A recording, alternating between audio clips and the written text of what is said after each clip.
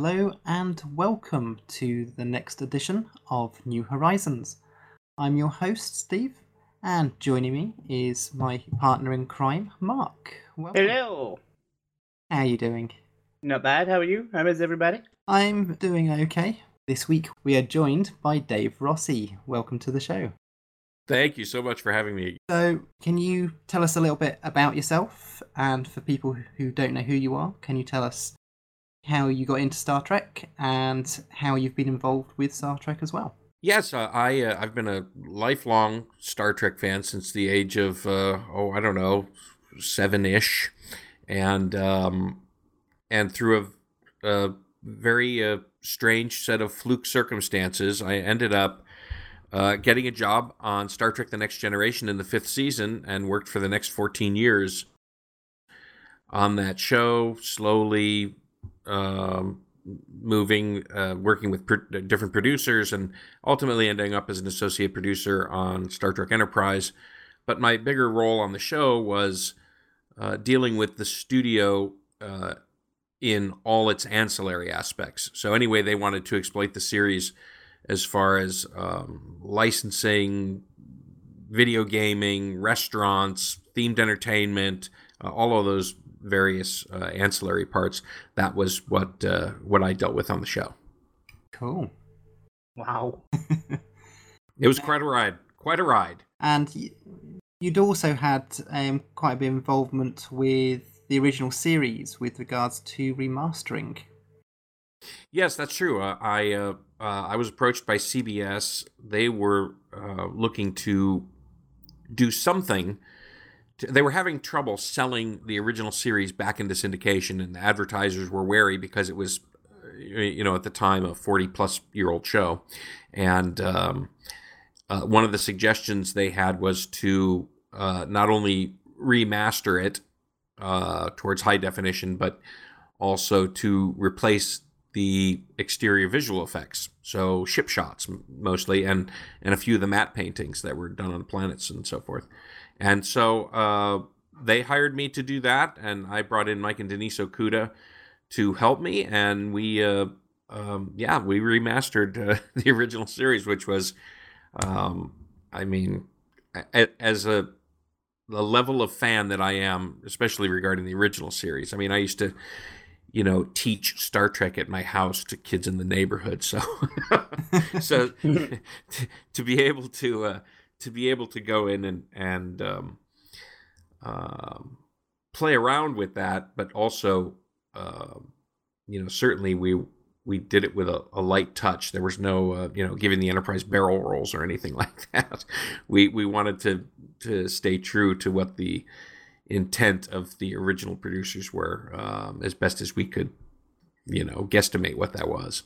And it was great. It was just a lot of fun and very rewarding, and one of the highlights of my professional career, I think. On the topic of sort of that era, of course, Discovery is based 10 years before the 5-year mission with Kirk and co. So what are your thoughts on the Discovery, basically? We've seen 2 episodes so far. Well, I'm of two minds, frankly. I wasn't really... I wasn't looking forward to a prequel series. I wanted to move forward. And part of that is because I think that's what Star Trek should do. But the other part is I don't understand why, knowing that aesthetic exists, and I'm not saying you have to go for that aesthetic. I mean, when we did Enterprise, which takes place much further in much closer to our time than Kirk's time, we still had that design hurdle, which was we can't do the 60s because that the production value was what it was. But at the same time, you can't make it more advanced just because today's technology is more advanced. And so it's a very delicate, I think, line to walk. And I listen, I'm sure that there's a whole host of people out there that just don't give a whit about that as long as the show is compelling and and that works. That's fine for them. But there's, I think, another group of people that grew up with the original series, and I mean, I think it would have been interesting to actually try and bridge that. And what they did in Discovery, I think, is they threw that design aesthetic right out the window. There's no hearkening to any of it, with the exception of the sound effects package, I think. Design of hand phasers. Well, I would disagree with you a little bit with that. If you have a look at some of the things that, say, for example, on the wall, you can see where it's got like the Enterprise look. Like you've got the monitors panels on the wall, and it's in the same sort of structure. It hasn't got any of the LCAR stuff we saw in Next Generation, but it's definitely got that Enterprise feel on the screens. It's definitely bridging what we saw in Enterprise with a flavour of what we saw in the original series. I think with it being so close to Kirk's time, and I mean, I think the Enterprise is out there right now somewhere, flying around. Yeah, because it would have been under the command of April. Captain April, right? So knowing that that's out there, I think it would have been interesting to, I'm not going to say embrace that design aesthetic from the 60s, but to maybe, I don't know, figure out a way to bridge it in a more in a smoother transitional way. And I don't know what that is. I'm not a designer, but I think you just yourself by starting there, because look, I mean, they're introducing holograms that turn around to look at people in different planes in the room, and things that never existed in the original series. And again, there's a whole host of people that just say, oh, it's not your father's Star Trek, but there are things about that, about those elements that I like, and so when you introduce things as jarring as holograms, and it takes me out of it. It takes me out of the time frame they're supposed to be in. So, and I don't know that the story yet. Look what we've gotten from the story so far. This is obviously a long running, it's going to be one story by the end. And so we're in that kind of serialized state right now. So I don't know, to me right now, is the telling of this story worth boxing yourself into this time zone? And to me right now, it's not. Because to me, when we've sort of discussed this before in the past, I've said to people, I can see why they didn't move forward, because at the point where we were in the future, basically you had a technological answer to everything. Whereas going back, it's going to be more about the characters, because you're there and a lot more restricted to what can be answered by, oh, let's just create this or use that. It's a lot... I was going to say, but I think that's determinant on how you set up the universe that exists in the future. Yeah, I mean, if you were to say, we're going to move it into the future, and it's and it's purely that the Federation has now expanded another 12%, and it's just that kind of business as usual, then maybe you're right. But I think that there's a lot of ways to tell Star Trek. Certainly, we're seeing one right now, which is kind of the other problem I have with Discovery. And let me get out, first of all, the production value is through the roof, and the acting is phenomenal. It's not that I'm, I don't hate the show by any means, but I would have liked more exploration. And I also have an issue with broken characters. I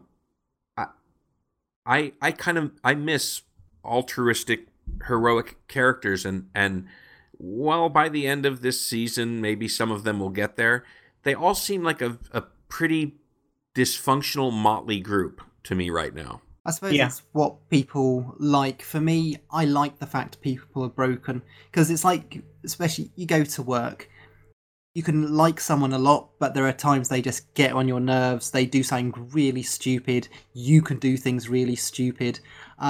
It's never all sunshine and roses sort of thing. And I like the fact it's more down to earth, so to speak. Pardon the pun for a space series.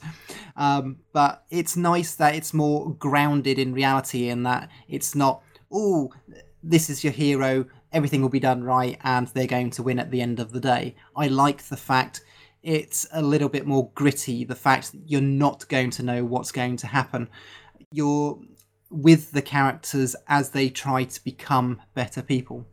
But I was talking about this with someone from work, and so far in Discovery, there's no one I like yet. There's not that redeeming quality. Like with Data, there's a bit of humanity. Well, not humanity there. There's a bit of understanding there. You want to see how he would progress into humanity. You want to see Picard softening as the season goes. You want to see Harry Kim getting a promotion. There's no one there yet I care enough about. I actually really dislike a lot of them. Yeah, I think with the exception of Saru, I think they all have separate agendas. They're all kind of shady, and I think that, you know, when you look back at even the original series, going back that far, but even with Deep Space Nine, which was a very complex story about, you know, humanity at war, the Starfleet characters were still heroes. They were still better people, and what defined them in many cases were sometimes the decisions they had to make, which were difficult and scarring. And, you know, I think there's drama in that, and it's not that everyone needs to kind of climb out of the muck of being, you know, flawed humans. I think Star Trek stands for something. And this is obviously purely for me, Star Trek stands for a more evolved sense of acceptance and right and wrong in people. And the people in Discovery right now seem very colloquial as far as their behavior goes, and it's just not what I was looking for. And now, certainly watching it again, it can be compelling. It's just not Star Trek for me, but I'm certainly going to keep watching it. To me, this series seems to be a lot like Deep Space Nine's Was It In the Pale Moonlight episode, where Sisko does the wrong thing for the right reason. Right, but this time, unlike with that episode where you're just told about what he's done, we're now getting to see the ramifications of such things, and we're going to see how the Federation is, and sort of more sort of like in the lower deck sort of thing, how it affects people who aren't just the bridge crew. Yeah, I mean, it'll be interesting to see how it shakes out. I think the difference for me is that, you know, Sisko was certainly a man of honor and principles, and Captain Lorca doesn't feel that way to me at all. No, he doesn't. Yeah. And the security chief, I mean, they have an interesting moment at the end of this episode where she says, "Whatever you say, Captain." Like, you know, yeah, there's this whole unspoken thing that is like, there are no lines that cannot be crossed that I won't cross for you. And to me, that feels very odd, and it just feels like this, you know. And certainly they're introducing a lot of mystery. The black badges, I don't know, is that Section 31? Who knows? What is a black alert? I mean, there's, you know, all these kind of different things going on that we're going to learn about as the show goes on. But when Starfleet's first mutineer is the only one you're really rooting for in a room of people, to me, it just it's a bad day. I just and I think that there's, I know a lot of people think that broken means complex, and I disagree with that. I you know, one of my favorite superhero movies is Captain America, and in every movie that character is portrayed in, he's completely heroic and altruistic, but he lives in a world that forces him to make decisions you might not necessarily want to make, but you're always at the end saying, well, that guy's a hero. You know, that guy's trying to do the right thing. And to me, this doesn't feel quite like that. Yeah. I would even agree there's certain characters making the wrong decisions, not even for the right reasons. I agree. Laurie was sending chills down my spine. Like, what is up with that menagerie? That Gordon skeleton in the back is just okay. Right. We'll get Exactly. to, of course, everything we see in episode 3 in a moment. But just quickly before we move on, Mark, you weren't able to be with us last week Yes. to cover what we saw for the first two episodes. Just quickly, what are your thoughts on what we've seen so far? I liked it, but for me, it's a different story in a Star Trek skin. It's visually put up as Star Trek, but kind of like we've been touching on, emotionally, it's not there yet, and you can understand maybe why they're trying to bring on new people. And I think they're giving us fans of the past, they'll say they might hang with it for an episode or two to see what's happening. I'm thinking maybe we'll start to see more classic Trek ideals coming in shortly as they try and bring new people on board. My kind of first thoughts. Yeah, I think that obviously the name of the show, it's not unlike The Walking Dead, right? It's not, that refers to the main characters, not the zombies. So, and obviously this is the same thing. It's not about the ship. It's about what these characters are going to uncover about themselves in this environment. And so, the chance for these people to grow and find their footing, I think, certainly exists and is probably the goal. But I don't need that run up. For me, I would like to see us boldly going. I would like to see us, I don't know, doing what Star Trek does. And this is maybe a certain flavor of it, but it's not one that I just particularly enjoy. Well, I can see that they've obviously got the sort of the fundamentals of the Federation there of going and discovering new places in mind, because as we'll get to with this episode coming that we're reviewing, is of course what the Discovery is all about, and of course once they use it to win the war, what it could mean for sort of going out and discovering new worlds in the future. So it's obviously that sort of idealism is there, and it's how they get there, which is what I can see the series is about. But it's definitely going to be interesting to see how this sort of unravels as the sort of years go by. Yeah, I agree. Okay, so let's head into reviewing episode 3 of Star Trek Discovery. Now, the title of the show is Context is for Kings, and we of course start off, and it's 6 months after Michael Burnham was court-martialed in that very weirdly lit courtroom, might add.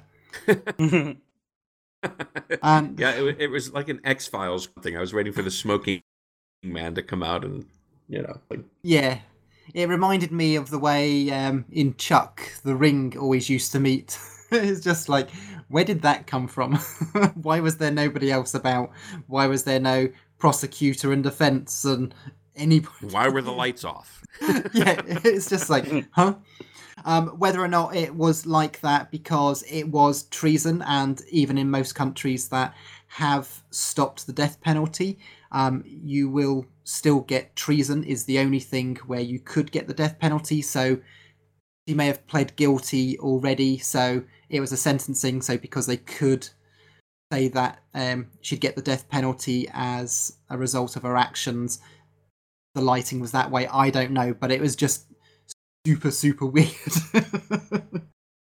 But we start off 6 months after that, and she's in a shuttle.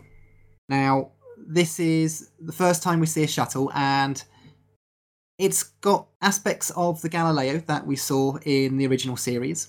You've got the seating along the sides, it's long.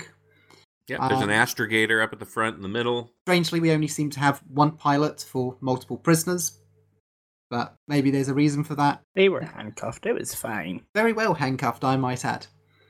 So we got to see a different aspect here of Federation citizens. We've got non-Starfleet people and Michael Burnham who were prisoners in this shuttle. They're being transferred to a new facility on Talon, I think it was.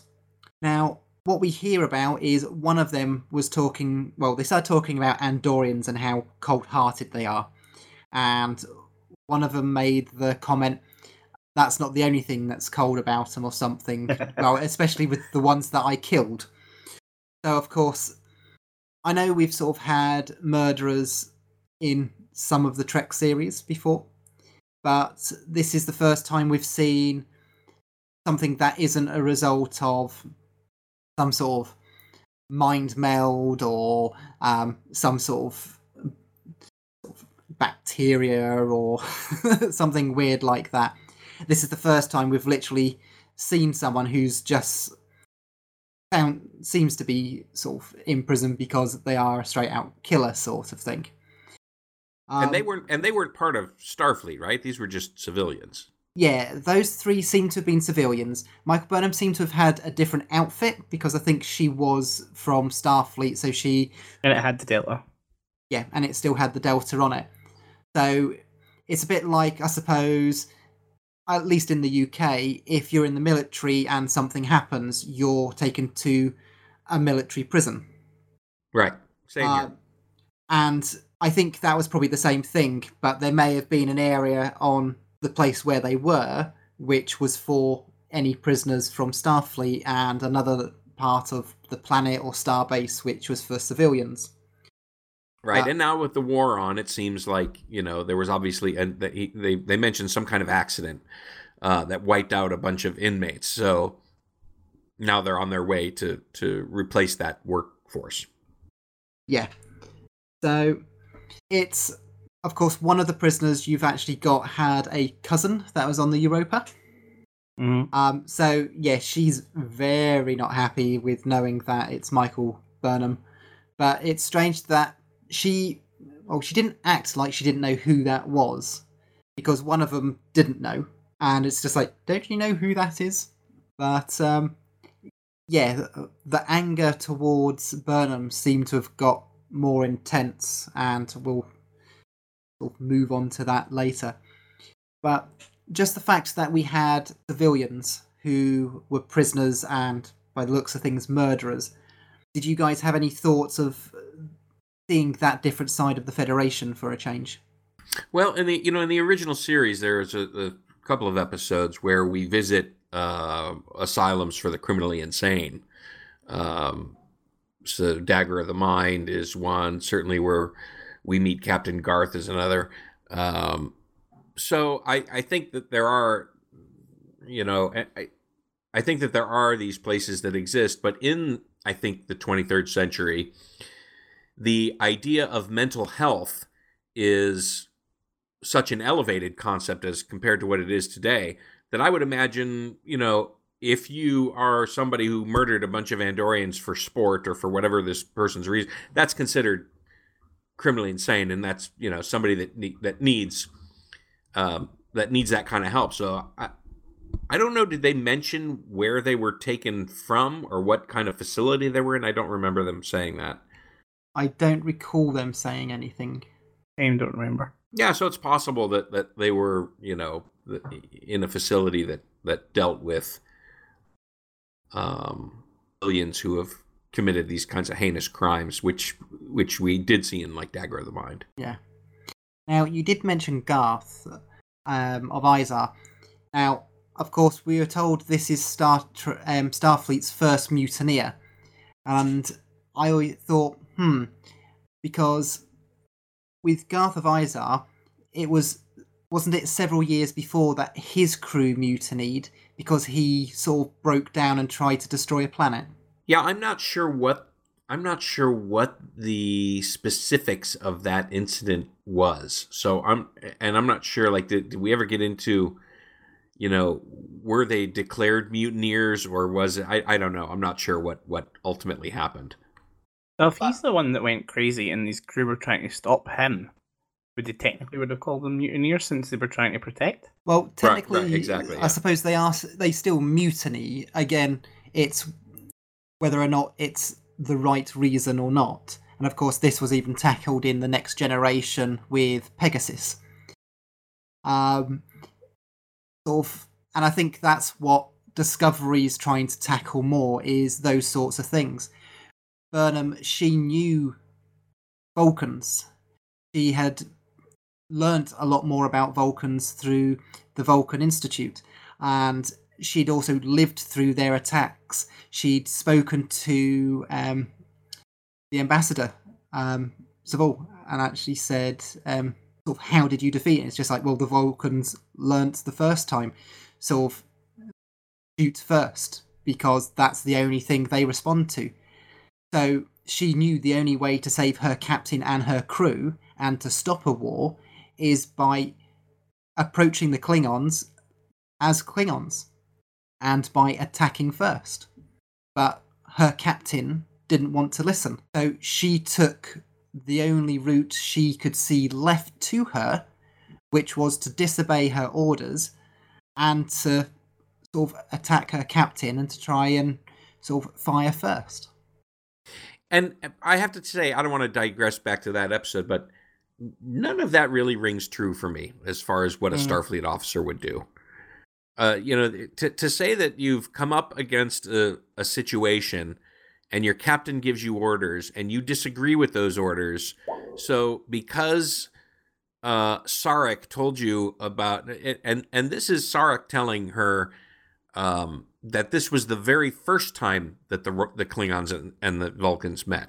We've had dealings with the Klingons for a long time. I mean, the fact that we haven't seen them in a while, I get, but there are certainly historical references to how many times we've met the Klingons, and so when she does that, it just doesn't ring true to me that in this crisis the objective is mutiny. That's the only way to solve this problem. But I don't know. I mean, I just imagine it in every show. Imagine when there was a moment where somebody had an idea, the captain didn't like it, and the officer was like, well, forget it, I'm just going to knock you out and take over. Well, they did that in Equinox. There's also when Picard with the board, the way he went over the top, his crew having to sort of talk him down. We have seen that in Star Trek before. All right. But anyway, of course, the shuttle is then, because it's in a storm, and you then see these bugs swarming the ship. I didn't realise what they were at first. Well, because then Burnham actually says what it is, and it's just like they suck all the energy from the ship, and basically we're going to die by either sort of because there'll be no power, there'll be no heat, or because we'll just run out of oxygen. And she seems quite willing to let either happen. Oh, she's perfectly okay with whatever's going to happen. So you've actually got from there, sort of, you can tell the other prisoners are trying to escape. Sort of a complete pointless act because they just cannot move these things at all, the shackles. And yeah, she's just in there almost with a grin, almost like she's in the mind of, I deserve to die sort of thing. Right, I'm just going to settle in for the end, right. Which is sort of very telling of her frame of mind. Agreed. And of course, then we get the next shot, which is of the Discovery. The first time that in the series that we actually see the ship. And of course, the shuttle's tracked it in. So when you guys saw the ship, we also then get a nice front view with the storm in space underneath it. What were your thoughts of the new sort of hero ship? Why are there holes in the saucer? Yeah, I don't know. It didn't move me. But then again, my ship is the original Enterprise, so you have to weigh my result with with what I'm putting it against. Yeah, for me it's Voyager, but I was thinking about it because we know that the original Enterprise was supposed to have had a separatable saucer section, and we definitely saw that with the Enterprise D. Now, what I thought is, if this is a science vessel, that maybe it's designed that, one, the saucer can be separated, but also the outer or the inner part of it can also be separated, which may house all the really dangerous sort of, because they say this ship can deal with 200 science projects at a time. Yeah, 300. 300 was it? So, Yeah. So if it can deal with that many and it's got some really dangerous ones, that it's just like, okay, we need to separate the center section, because it means they evacuate the center part of the saucer. It drops out because then the outer ring of the saucer is then connected to the main hull of the engine drive and everything else. And in the bridge. Yeah, that's possible. Yeah. So that's just, You know, go on. yeah, I'm looking forward to seeing what you know, what the ship can do. And obviously, it's a science ship, and so if we find that it's, you know, suddenly armed to the teeth, and you know, that would be an odd choice for me. But I'm, you know, more than willing to see what the ship's capable of. Definitely. But yeah, I sort of, because I've been having, as with most of us, sort of watching this series, and especially as I'm doing podcasts on this as well, sort of before I start podcasting, I've usually watched it sort of at least 5 times beforehand. And sort of I'm thinking, I wonder if there's a reason for the design of this. And that was the first idea that sort of came in my head. But yeah, hopefully that will actually be explained a little bit further. Sort of, we know they're looking to do sort of something with a new form of transportation. So maybe there's a reason, again, to do with sort of the way things are set up. I guess time will tell with that. Okay. Yeah, we'll just have to give it time and see what happens. Obviously, they have photon torpedoes. Yeah. They almost look like quantum torpedoes. But I suppose they've got the blue colour because I suppose at that time, as it was described in, I'm trying to think, was it one of the, I can't remember if it was actually one of the books or whether or not it was in later on in Enterprise. It was actually described one of the reasons that we got blue phasers, because of course in later series they're orange, is actually because the weapons came from the Andorians when it came to building the first Starfleet ships. Yeah, that's interesting. So, but I do like the way that the torpedoes look more like sort of almost... Yeah, they look like kind of Romulan plasma torpedoes. Yeah, they look like sort of almost cannonballs. They sort of bring on this sort of round shape when it sort of fires. It's almost like they are a light, which is quite interesting. So, yeah, as with most of these things, Trekkies especially, we love the techno-babble, we love the explanations. So there's a lot of things kept hidden and kept secret from us, and it's obviously going to be revealed as time goes on. So it'll be interesting to see where, as always, this all goes. We then move on to the mess hall. And again, you see the sort of very TOS sort of back wall where they're getting all their sort of food from. So I did like, again, another callback to the original series, but again, updated. It's not just plain colours and things like that. Right, yeah, the food dispensers in the back. Yeah. Yeah, so, that was a nice touch. Now, of course, everybody's got their eye on Michael Burnham as she's walking past because, well, as Saru says, you're now famous. Right, word is spread. And, of course, she sits down with the rest of the prisoners. And it was just the fact that the first thing they go is, how about we make you body count, what was it, sort of 8,183? Whatever. Yeah. And sort of, she just sits there, calm and collected, very Vulcan. And, of course, then the prisoner takes a swing and she just goes backward, misses it, and then, of course, lets loose and just attacks the rest of the prisoners to, well... Proceeds to beat them up with a lunch tray. Yeah. I thought it was good. Sort of, it wasn't just self-defense because, yeah, the female prisoner did go to attack her as well. I know the other one just sort of stood back sort of with his hands up going, yeah, I'm not getting involved. Yeah, I have to say this scene made zero sense to me. Same. I Why don't did they I don't attack? understand why. What is the impetus for this guy in a Starfleet ship mess hall to all of a sudden lurch at this person and try and kill her for no reason? Well, everybody blames her for the war. She's technically responsible for thousands of people dying within 6 months. So they blame her, and as we know, when people are blamed for a lot of deaths, even somebody, say, going to a courthouse, there's security there because they know people can and will try and attack them. And of course, even though they're prisoners, and we know they're violent prisoners, there's no one there to stop them. And we do actually see a security officer who actually goes to intervene and is actually told to stand down by the security chief. Well, sure, because Now- we want to see how she handles herself. Well, yes, and which, for me, the whole thing there was to show that she is actually being tested. Yeah, I thought the security chief set it up because she stepped in far too quickly and said the captain wants to see you. Yeah. Yeah, absolutely. It was all set up, but it would have made more sense for one of the Starfleet people to pick that fight. Mm-hmm.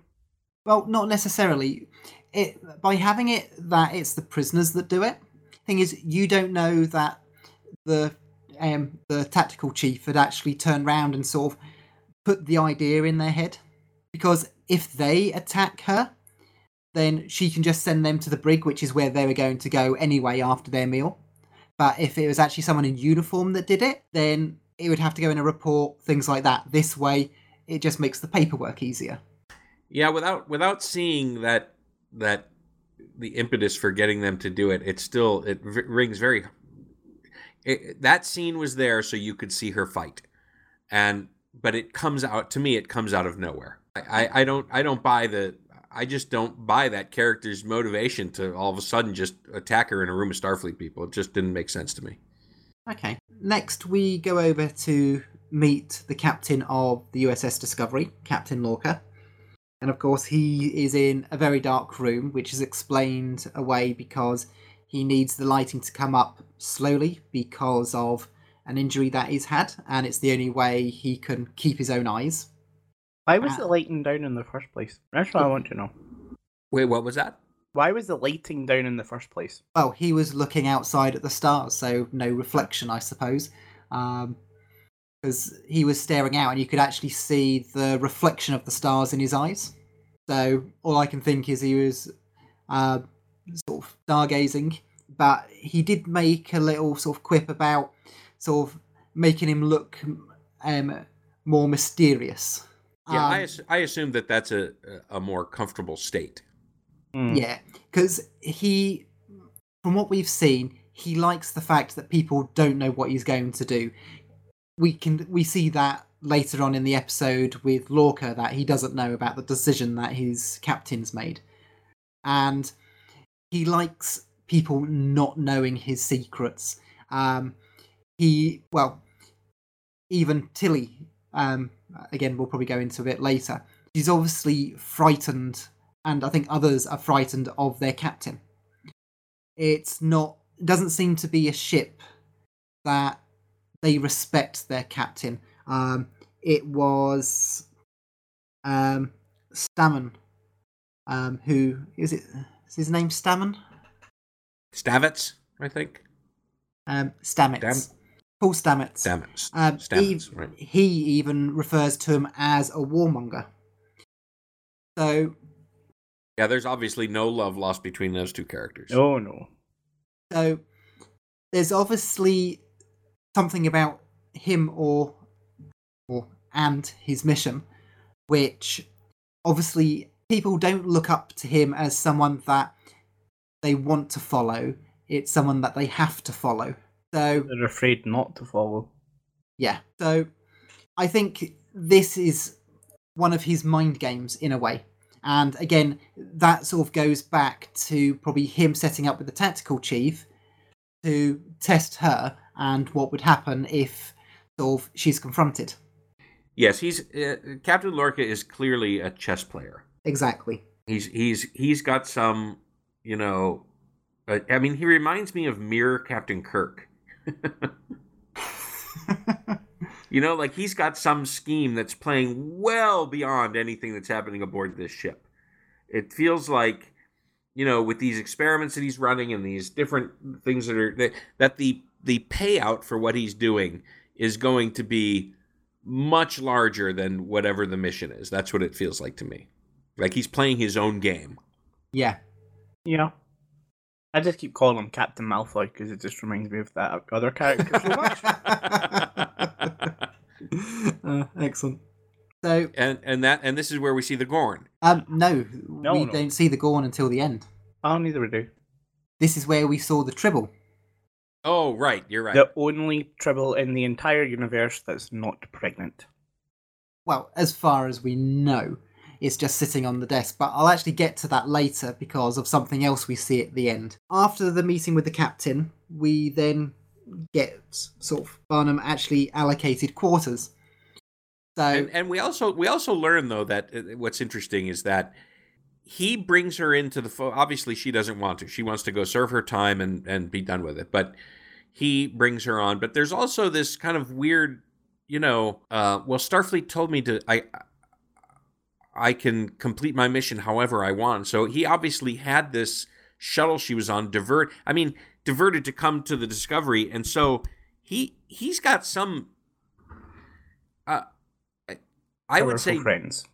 Either powerful friends or disregard for Starfleet. Yeah, or a bigger mission in mind.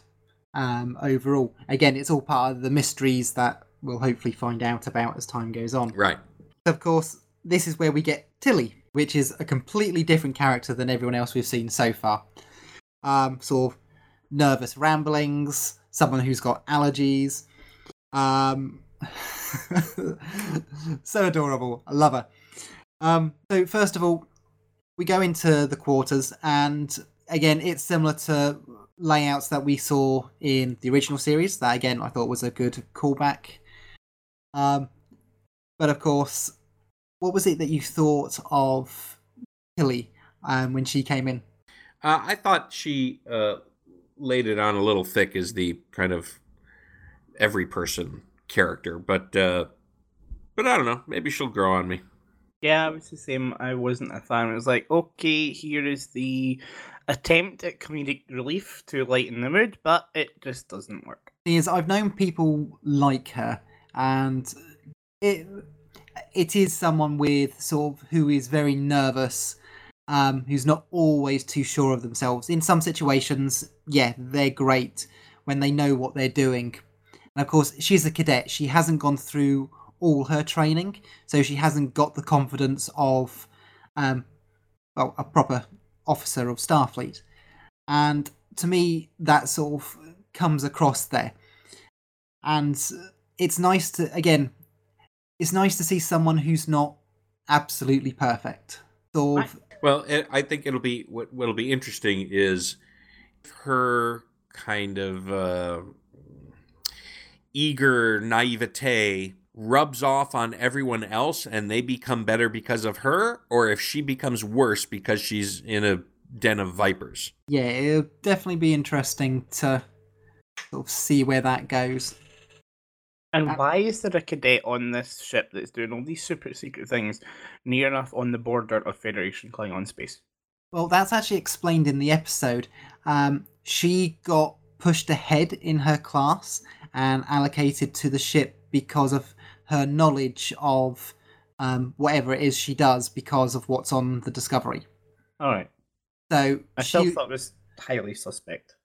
But we do know from previous episodes of Star Trek that in the 4th year of their being a cadet, you do tend to get some sort of Starfleet sort of work experience as such. Well, this strikes me as a series where nothing is as you see it, and I wouldn't be surprised if they pull the rug out from under us and she's Section 31 and that would be some awesome. very high level ranking officer, and she does the most horrific thing of all. Who knows? Well, one thing they did mention in the After Trek show This was from the executive producer. I've forgotten what his name is now. Aaron. Oh, don't know his last name. Harberts, is it? Something like that. Yeah, I think it was Aaron Harberts. I'm usually useless with names. But yeah, basically he said that literally everything you see that's in there is in there deliberately. And things will come back and appear later in the show. And sort of, yeah, to me that was very interesting. It's just like, I really do wonder what they're planning to do with this, because there's a lot of things that's just like, okay, they could go in so many directions. Yeah, I think this is something where they've got a lot of surprises in store for us. Exactly. Now we then get Black Alert. Right. Now we've all seen Yellow Alert and Red Alert throughout. In Voyager, we're introduced to Blue Alert. Grey mode. Yeah, we've had grey mode for when using the cloaking device. Now, this was, of course, the first time we've heard of Black Alert. Now, of course, we don't know. Were told that one of the side effects of the new travel method was to do with this sort of moisture in the air, which sort of makes the walls go damp, as it was sort of explained. But we don't know whether or not Black Alert is just for that, or whether or not it means something more. So hopefully we'll learn a little bit more about that. But it was enough to scare the hell out of Tilly. Yeah. She didn't like Black Alert at all. No. Well, that was the thing, though. The first time I watched it, that's what I thought. By the second or third time through, I was thinking, is it that it's because of Black Alert, or is it because Michael Burnham, who she now knows is responsible for over 8,000 murders, is next to her and going, what's going on this ship? Thinking, I can't tell you because you've not been briefed. And yeah, I think she's genuinely scared of just what's going on. So yeah, I think the actual science, this twisted science of what they're trying, is what's scaring her. So it'll be interesting to see if that gets expanded on later on.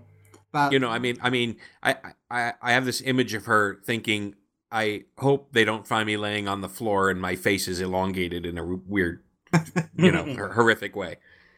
Yeah, but whether or not that was actually known, because it didn't look like something that had been expected when it came to seeing the sister ship, but we'll get to that shortly. Of course, next we see Saru. He's now promoted to first officer.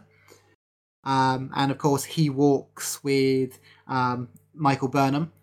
I do like the fact that they've actually made him, because Doug Jones, who plays him, is already really tall, but they've stuck these great big sort of hoof heel things on him to make him even taller. And one of the things I was mentioned in After Trek was the fact it's obviously going to be an interesting way to shoot, because people not of roughly the same height, there's this big difference in sort of where you need to sort of have the camera. And it's nice to show someone a little bit more sort of alien, but still sort of humanoid than what we've seen before. Yeah, and I like the character a lot. But I do get a sense that he always seems kind of cowardly, afraid. Well, no, certainly there's that, but I think that's just part of his DNA, as we've learned in the past. But he always seems like he's kind of not in the know. Like he's a little like he's the first officer, but I don't get that the captain treats him as a first officer or trusts him, or he kind of always seems on the outside of information. I don't know. Maybe it's just me. But that goes back to me wondering whether or not, because Lorca is obviously not a captain that you just can go and chat to by the looks of things. The crew has obviously been picked for skills rather than chosen for their suitability.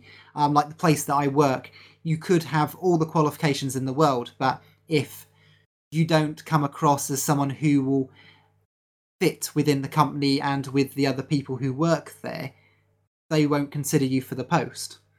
And I think with a lot of ships, we've seen with like Riker and Deanna when they're doing things and talking about sort of having people on the ship and things like that. That is also one of the things that sort of determines whether or not you would be assigned to a ship sometimes. And less in what I think in this case is there's a need for you on that ship. That's where you're billeted. So, Right. But as I said, he doesn't come across as a captain that you want to respect, that you want to talk to. So it'll be, going back to what I keep saying, interesting to see where this leads. So Yeah. we then get sort of information that, of course, there's the funeral service that Saru talked to. It will be interesting to see if we ever find out what he did say. But it's nice that he's friendly to her. He's not sort of shunning her like everybody else. He obviously has respect for Burnham, and this is evident in what he says later on in the episode, where he says something like, "You are a very good officer until you weren't," Right. or something along those lines. And he's obviously got trust problems with her, but definitely recognises her abilities, which is why, despite not going to the academy, she was eventually given the XO billet of the Shenzhou. And if you actually read Desperate Hours from David Mack, which is the sort of prequel book, it goes into a lot more about sort of not only Burnham but Saru as well, and the assignment to being first officer. So there's some information in there about sort of that progression to that post, because she only became a first officer of the ship a year before the incident of the Battle of the Binary Stars. So she hadn't been a first officer for that long. All right. But Yep. if you haven't read the book, I'd definitely suggest reading it. Very, very good. Now, then we move on to engineering. So, well, an engineering lab, I should say. And we find out that there's actually a classified engineering lab, which Burnham finds very sort of curious Odd. about why that's actually a fact. Because, yeah, science, it seems that's an expected thing, but engineering, why? And of course, you've got a breath sensor. Yeah. What? I mean, is that just to make sure the crew are sober so they can breathalyze them every day? Right, that's right. So you work sober. Well, my wife No asked... synthahol yet.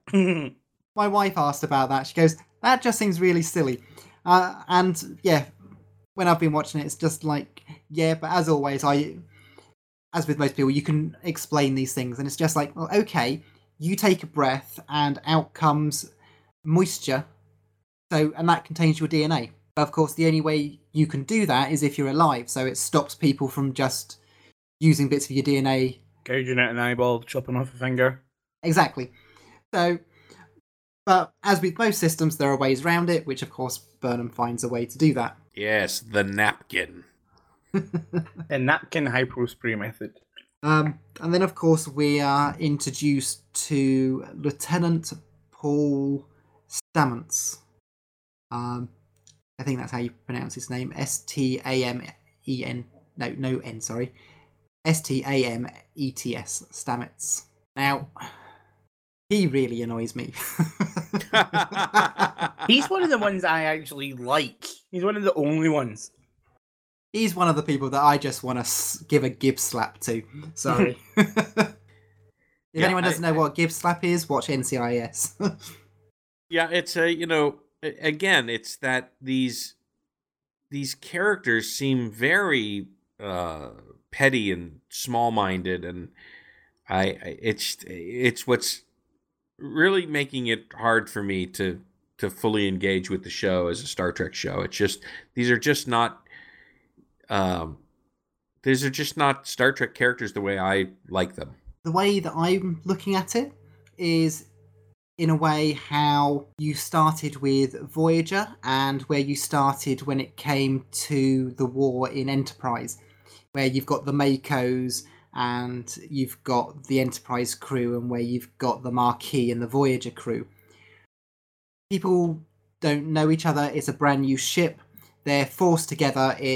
They're in the middle of a war that they didn't want. As was said in episode 2, we're Starfleet. We shouldn't be at war. We're about discovering places. I think a lot of this tension and all that is because they are at war. It's not something they're used to. And I think, like with both Enterprise and Voyager, that we'll start seeing things smooth out and things become better as they try to resolve things for the war and as they start working together more. Yeah, there was a lot of talk about from Stamets, who says, yeah, we were working on this thing and it's going to revolutionize these things, and all of a sudden Starfleet just took over our research. But he's a Starfleet officer.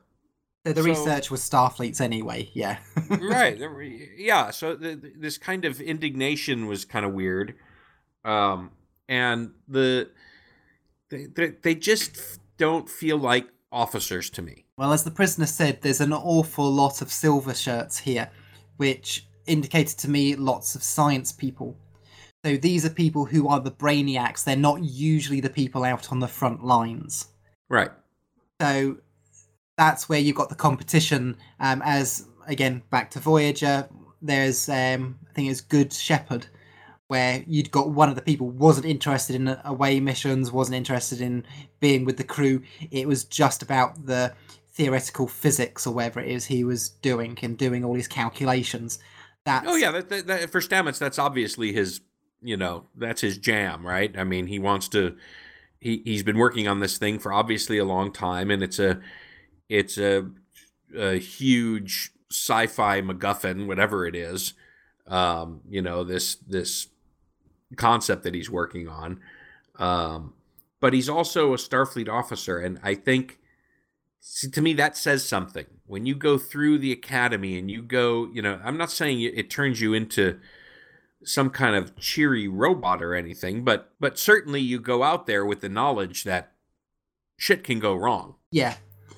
Now, basically, the way this is all set up with all these characters, again, they're not all heroes. It reminds me of the Next Generation's Lower Decks. And as I said, Voyager's, I think it's Good Shepherd it's called. I love that episode. And with those missions, you get to see people who aren't the best of the crew. They're not always the heroes. They're trying to do better. It's not the situations they're always put into. They're inexperienced. And it's always, I want to get this promotion. I want to get this merit.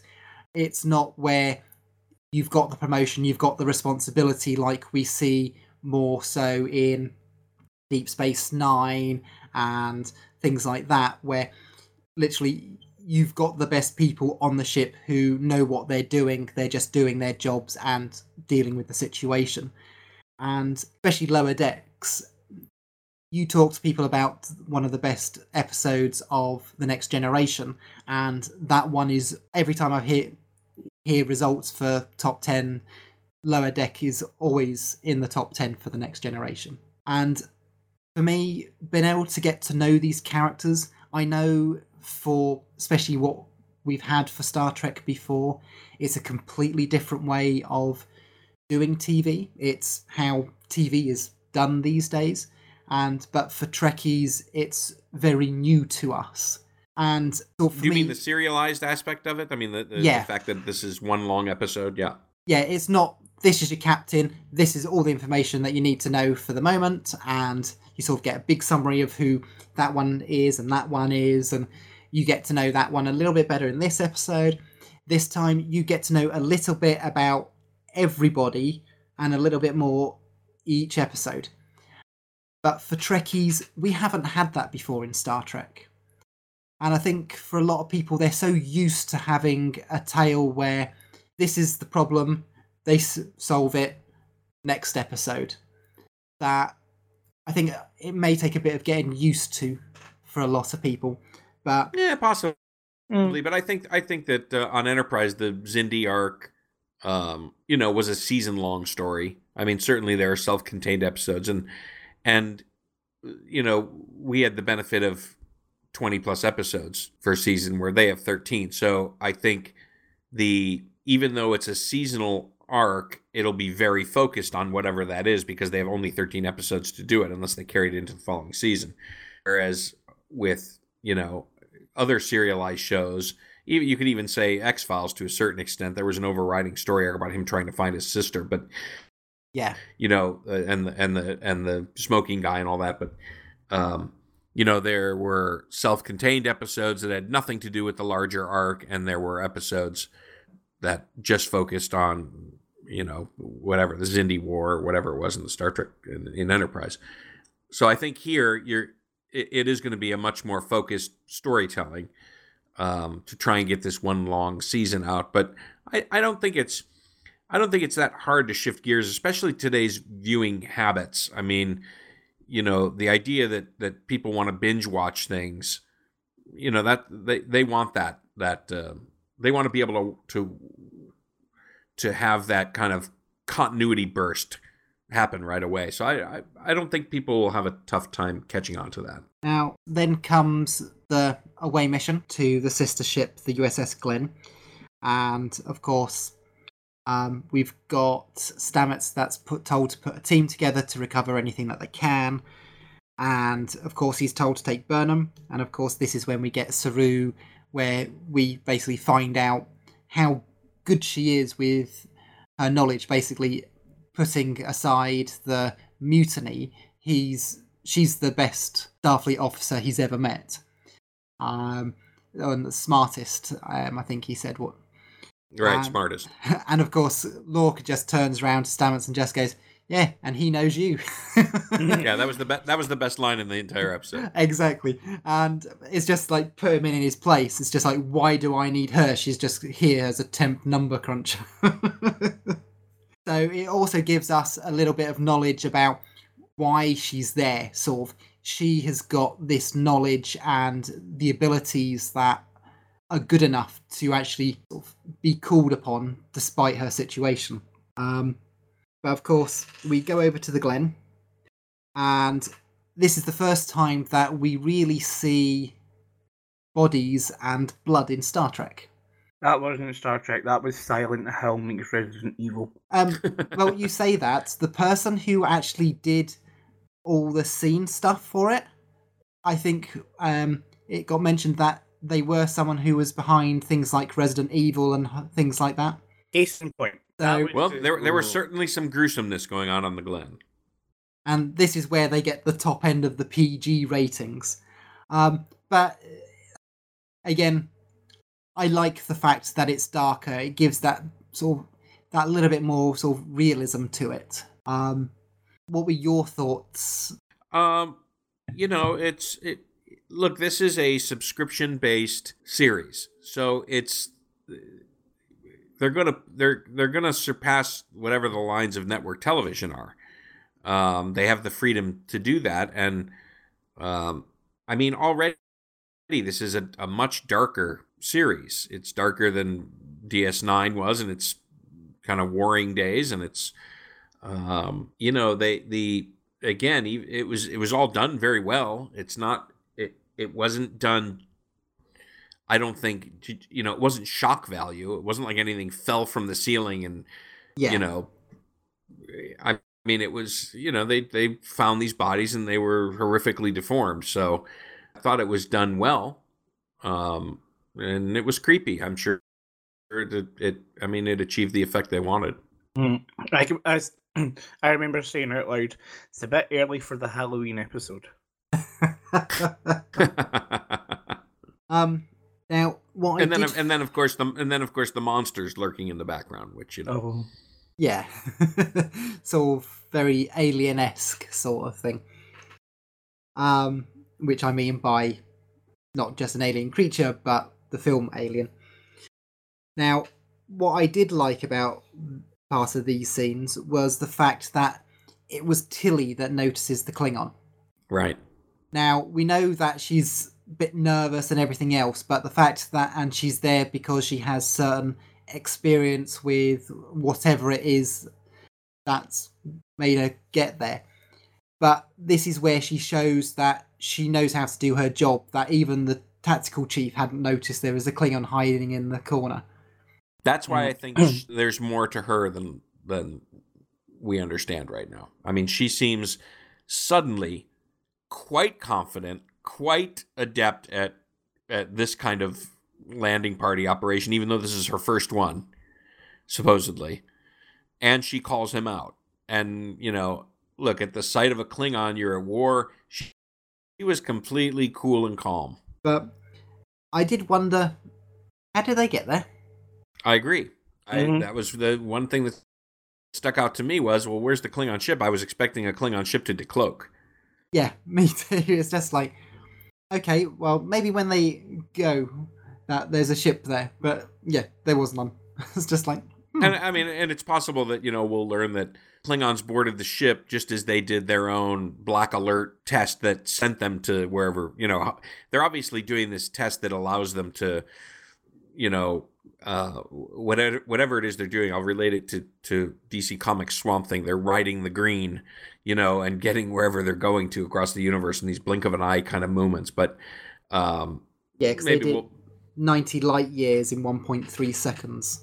Right. So maybe we'll find out that the Klingons boarded them as they jumped or something. I don't know. But otherwise, that didn't make any sense to me.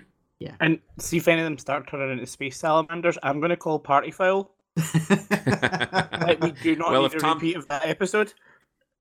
Yeah, if Tom Paris walks out of the captain's security brig, then I'll be disappointed. Now, we also, during that time, we get to see a monster, I shall say. It's an alien creature of some sort, which is obviously very powerful. Very big. Yes, very big as well. I like the fact we'd got something more, because, when it came to alien creatures beforehand, due to the technologies, it's just like you have a look at like the movies when we first saw the Klingon Targ. It just looked really dodgy. Right. Starting with the J.J. Abrams movies, that's where Star Trek gained scope. That's where it gained, the correct kind of budget to allow them to open the universe that way, and it didn't just become the forehead of the week. Exactly. So it was nice, and that's always welcome. I mean, look, space is a it's always that thing that Q said. It's wondrous with treasures beyond belief, but it's also scary. It's also a dangerous place, and so I love when they push both of those boundaries, both of those extremes, and I think this is one of those points where they can do that. Now, what did you think about the little humor moment with sort of, did he just hush you? Or shush you? Yeah, that was cute. Every time I see it makes me laugh. It's just big Klingon going, shh. And then just to be like swiped away again. Yep, that's why. But yeah, that makes me sort of laugh all the time. But no, I do like the fact that we saw, of course, dead Klingons on the ground. So it's just like, well, what could do that? Of course, they're able to deduce that because they weren't in the same condition as the other Federation people, that they'd obviously joined the ship afterwards. So after whatever went wrong. And sort of, I think, as you said, Dave, if it jumped, something went wrong, killed all the crew, maybe it had another little jump in it when the Klingons boarded and disappeared. Right. And that can, of course, if that is what happened, then that could lead to the Klingons trying to sort of find the Discovery in later episodes, where we actually see more of a conflict between the Discovery and the Klingons. And it's interesting that they kind of wharfed the Klingons in this. It was Next Generation, it was the measure of a bad guy was how quickly he could take out Worf. And they did the same thing here. Yeah. Now, what we'd also got when they eventually got into the lab, Now, they found what they called a nav hack, and there's also a device that was in the reaction cube. So, again, we don't find out anything else about these bits of equipment. So it'll be interesting to find out whether this is stuff from the Klingons who found the ship and tried to get access to it, or if this was what made the Discovery's sister ship, the USS Glenn, actually get and do those distances that the Discovery hasn't been able to do yet. Now, I couldn't find any reference in Memory Alpha or anything else like that on these devices. Have you guys got any thoughts on what they might be? Not a clue. No, I don't. That's all right. Now, of course, this is when the alien starts breaking into the lab, and this is where we actually get a bit of profanity from Burnham, which we don't tend to have got in previous episodes. So this is where she just turns around going, "Ah, shit, that worked." Sort of, yeah, I'm the sort of lamb. Come and get me. Now, of course, she runs off, and to try and keep control of her emotions and to centre herself, she starts reciting Alice in Wonderland. Which was Right. a nice touch, bringing a bit of humanity back to her. Yeah, and later on, when she's talking with Tilly, basically she's got the book, and I did like the fact that Tilly just goes, "Is that a book?" Sort of, today we've got all these e-books and everything else, and quite often it can be quite rare to actually see somebody with a book, because quite often It's that great moment with Kirk and his attorney. Yeah, and of course where with the room Picard Kirk as well. walks in and Kirk walks into the room and it's full of books, and he says, "Am I crowding you?" And the guy's very, cognitively very, what do you got? Something against books? I mean, he's. But I thought that was a great callback to sort of Next Generation and the original series with regards to books. So I thought that was really good. Again, that just made me smile. But I do like the fact that although we didn't hear Spock's name, it was a reference because, of course, she talks about her foster mother, Amanda, and said that she used to read it to the two of us because we're the only two humans in the house. Of course, Spock was only half human, but I did like the way that it was sort of said that it was a way to look at how was it put for that? A way to learn that the world does not always adhere to logic. Right, that's what it was, yeah. Sort of up is down, down is up, and lost is found. And sort of, we know from the original series that Spock was always fighting against his human half. And again, it was a nice reference to Spock and the original series without fully naming it.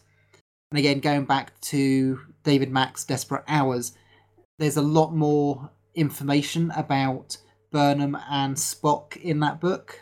So if you're a TOS fan and Spock's one of your favourite characters and you want to know more about how we never heard of sort of a foster sister before, definitely go read that book. But I'd also remind you about his half-brother that we never heard of until the movies.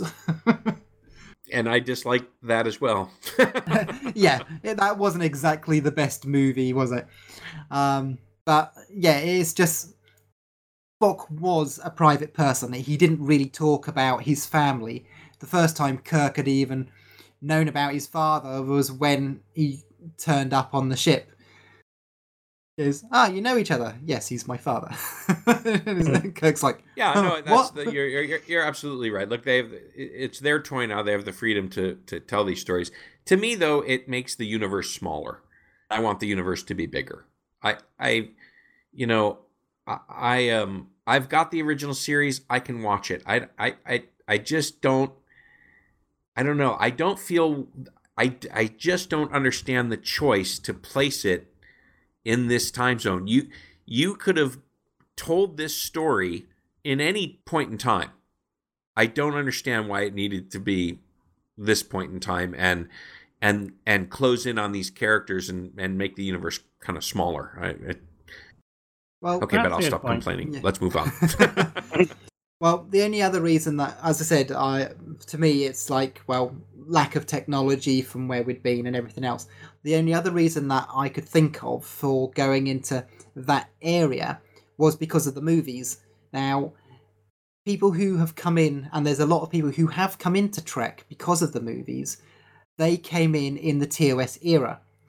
So by putting it into that same sort of era, and of course, especially as they're going to be using the same technologies to do all the filming and the CG and everything else, it makes it more of an easier transition for anyone who's coming in from the movies to the new series. And because they're doing all these callbacks, it's an easier way to introduce them to what came before. Sort of like a visual segue into it. Yeah. That makes sense. So, but yeah, that's the only other reason I could think of for doing this. Plus, when Brian Fuller came up with the idea, this was obviously an idea he'd had for a long time, because he'd sort of come in with that. But yeah, we digress again. Which is very, very unlike us. Mhm. But we'll move on, because I know, Dave, you're short on time. Yes, I apologize. Thank you. Now, we of course get back to the ship. We see a little bit more of the Discovery Bridge, but not really for long. And we also see an android or a robot. Not too sure which one. I'm thinking. And what do you guys feel about that? It's pretty blatant now in a couple of the episodes. Well, when it came to whether it's android or robot, I went with robot because Kirk did mention something in one episode of TOS about a robot being on a ship of the Federation. And we know that Data, from what was said in TNG, was the first android. Right. So I think that's a robot, but it did make me wonder because it had a rank, but it could just be another alien species. Again, I'm sure we'll end up finding out. But as for the first two episodes, that wasn't actually a robot that we saw. Oh, that was you mean the thing with the information helmet on? Yeah, that was actually a tactical holographic display for the tactical officer. Yeah, that is a lousy duty. Yeah, So- no. Because I did think maybe that is the robot that we heard a little bit about during production. But when you read, as I said, Yeah, Desperate it Hours, seemed more like a VR. yeah, It seemed more like a virtual reality getup. So But- monitor helmet is just someone wearing a helmet. it's just someone wearing a helmet which has got like virtual reality, holographic displays and that all around them for all the tactical information. Right. How long till they change it into a PSVR?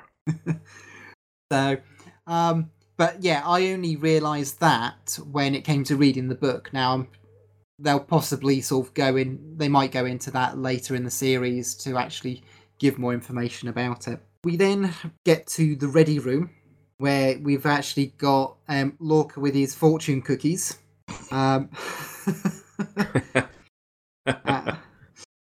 A bit of an odd one.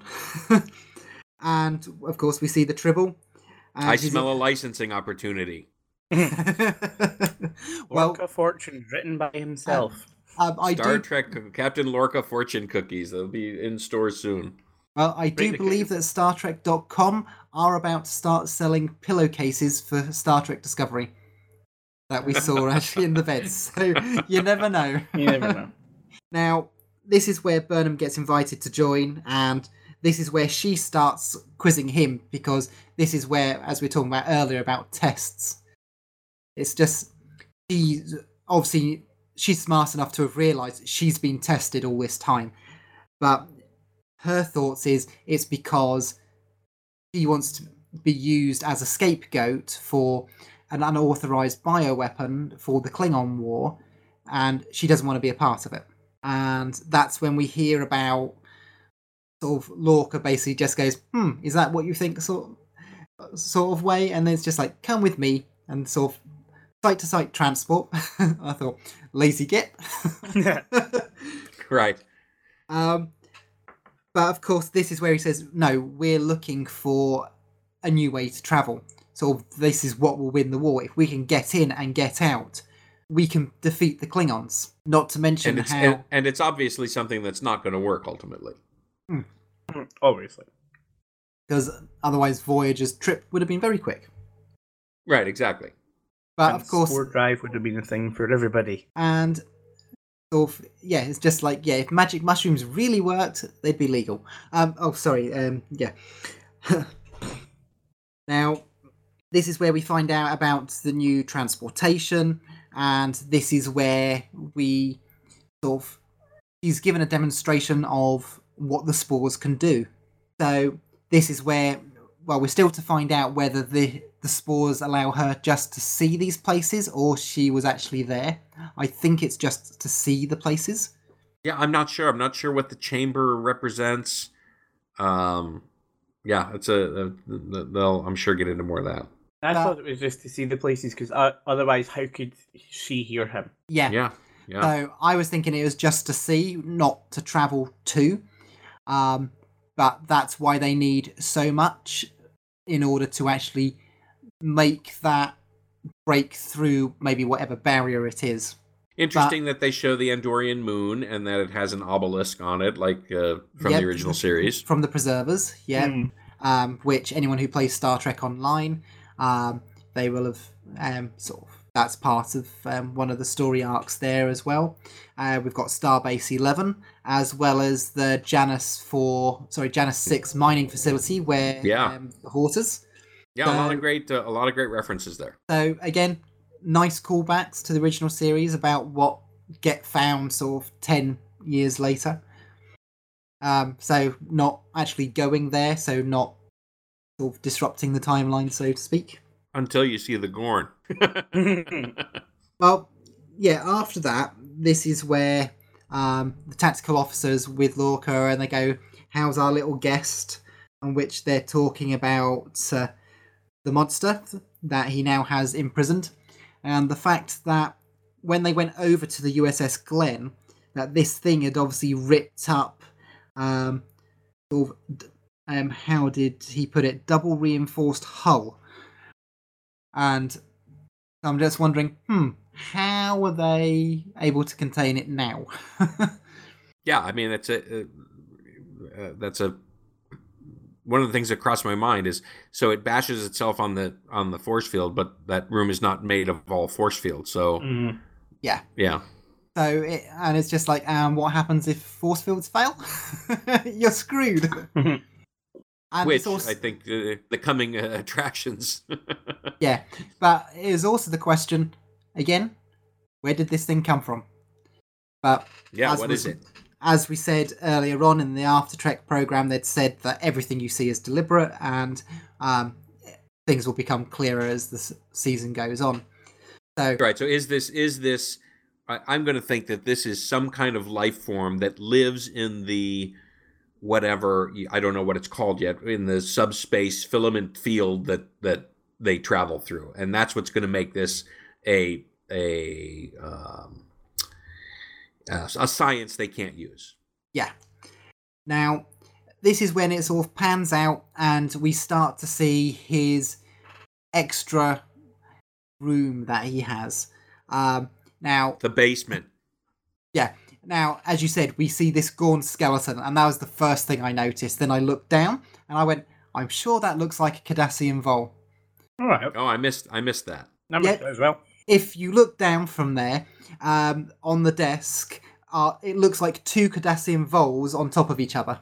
Yeah, I'll have to go back and take a look. And then as it pans round to the left, in the far distance, it looks like a Tribble, but it looks like it's been dissected. Well, that's how he has one that doesn't give birth. Yeah, because either he's found a way to stop it from breeding, or he's just been dissecting all these Tribbles. So all the ones that have been bred, when they grow up, he's feeding them very little, so it can only breed a limited amount. Because we know the more they eat, the more they breed. So feed it very little. The ones that mature and give them birth, dissect, have a look at, and then he's got a baby one, feeds that a little amount, slowly it grows, repeat. So again, that's my thought of the Tribble. That's pretty sick, actually. Yeah. He does that. And I wonder if getting the monster, look, if you pulled into the middle of a battle with some Klingons and started beaming those things onto the Klingon ships, it'd be pretty yeah. Make pretty short work of a battle. Now, after you see the Tribble, it again keeps panning round a little bit more, and it looks like a case of some other things as well. Now, I couldn't really see what they were, but it looks like he's a collector of sort of other sort of dead animals.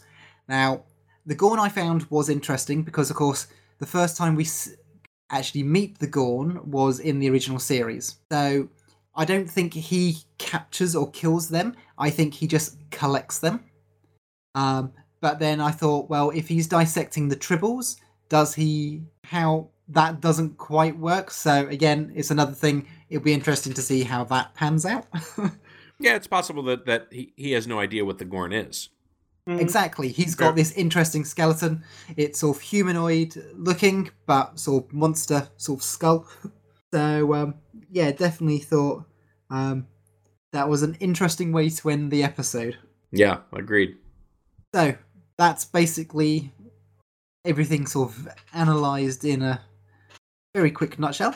Yeah, and again, the show is compelling to watch. I mean, the acting is good, and they're certainly, they're setting up their universe, and I'll continue to watch, and it's because it's produced so well. But but to me, it's not Star Trek the way I think Star Trek should be. So for me, it falls a little flat as a Star Trek show, but as a drama, a science fiction drama, I'm on board. The thing I is, would totally agree with that. The thing is fun when I hear people say that. In a way, it does make me chuckle because that's what I hear a lot of people, especially who are TOS fans. That's what they say about Deep Space Nine. It's just way too dark. Really wasn't Star Trek. But everyone's got their own view. None of it is invalid.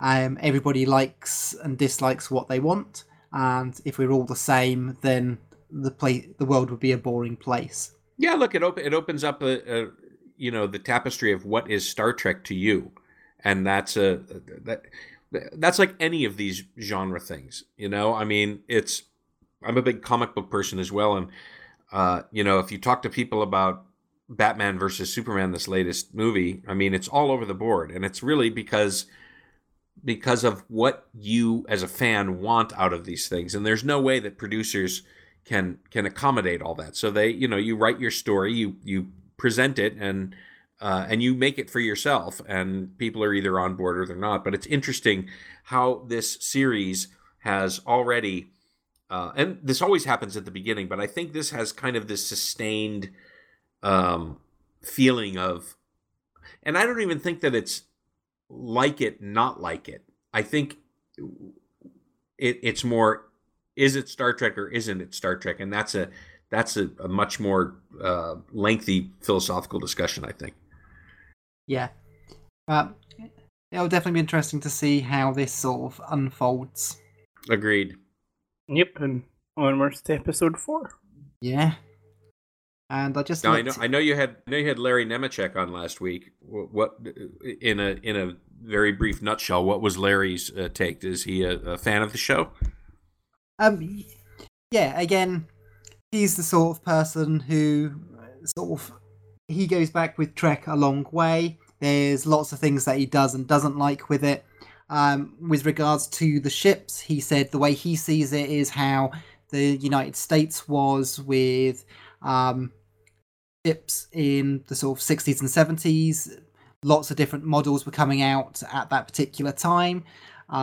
So that's why we're seeing lots of different variations. So there's a lot of expansion, lots of ships being created there, trying to see what does and doesn't work at the time. But yeah, he likes it. He's going to keep watching it. So well, we're going to have lunch in a couple weeks. I just want to know how I can attack him. Well, as with everybody else, download the episode and listen in. I will. So, if people want to get hold of you, Dave, how can they actually find you on the interweb? I am on Twitter, and it's always confusing because my handle looks like it means hope, but the I in it is actually a small L, so it's more like Lieutenant means hope. But I'm listed there as Dave Rossi. The link to his Twitter page will be in our show notes, so you can easily just go over to our website and grab that from there. Lots of Star Trek and comic book chat. So, have you got any sort of Star Trek projects coming up at all? Actually, no. I am right now enjoying being a fan. So I am I'm sitting out these next couple of rounds. Let's see what happens.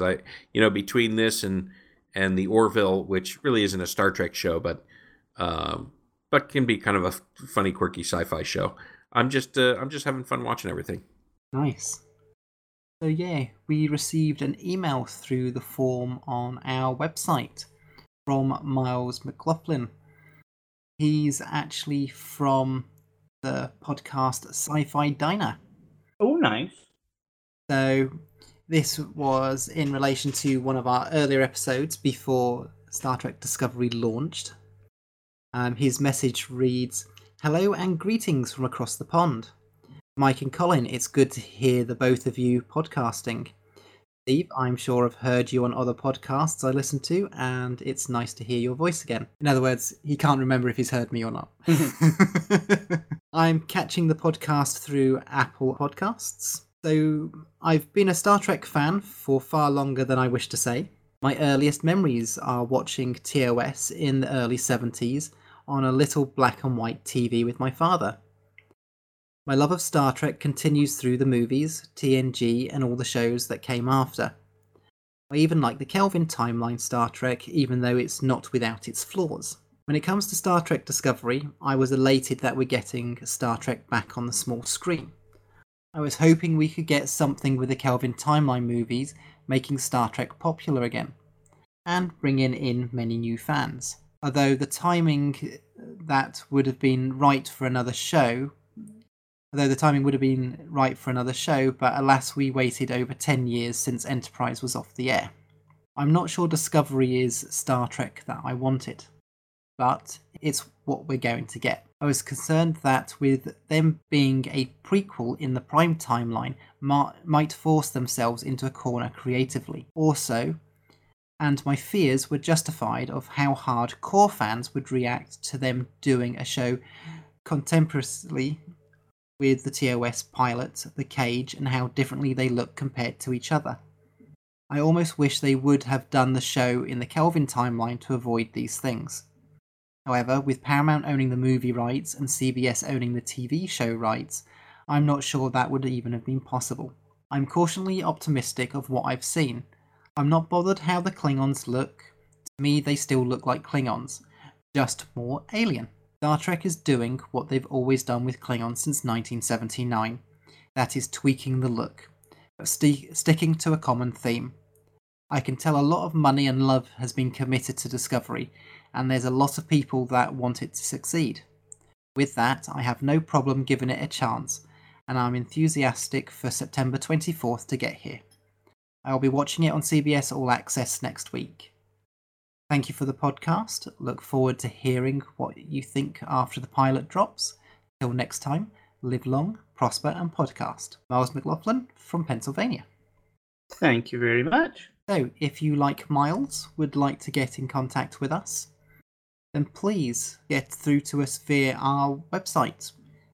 You can leave us a message by using the widget on the side of the page, where you can actually record your voice and we will actually play it on the show. Or you can use the contact form on the Contact Us page, or you can contact us through Facebook at facebook.com/New Horizon Podcast. You can get us on Twitter at New Horizons Cast. You can also find us on Google+, StarTrekRiser.com, and you can even email us at crew@newhorizons.show. If you have any problems using the widget to leave a voicemail on our website, you can actually go straight to speakpipe.com/New Horizons podcast and use the facility directly on their website. So plenty of ways you can get hold of us. And there's also our email address, which is crew@newhorizons.show.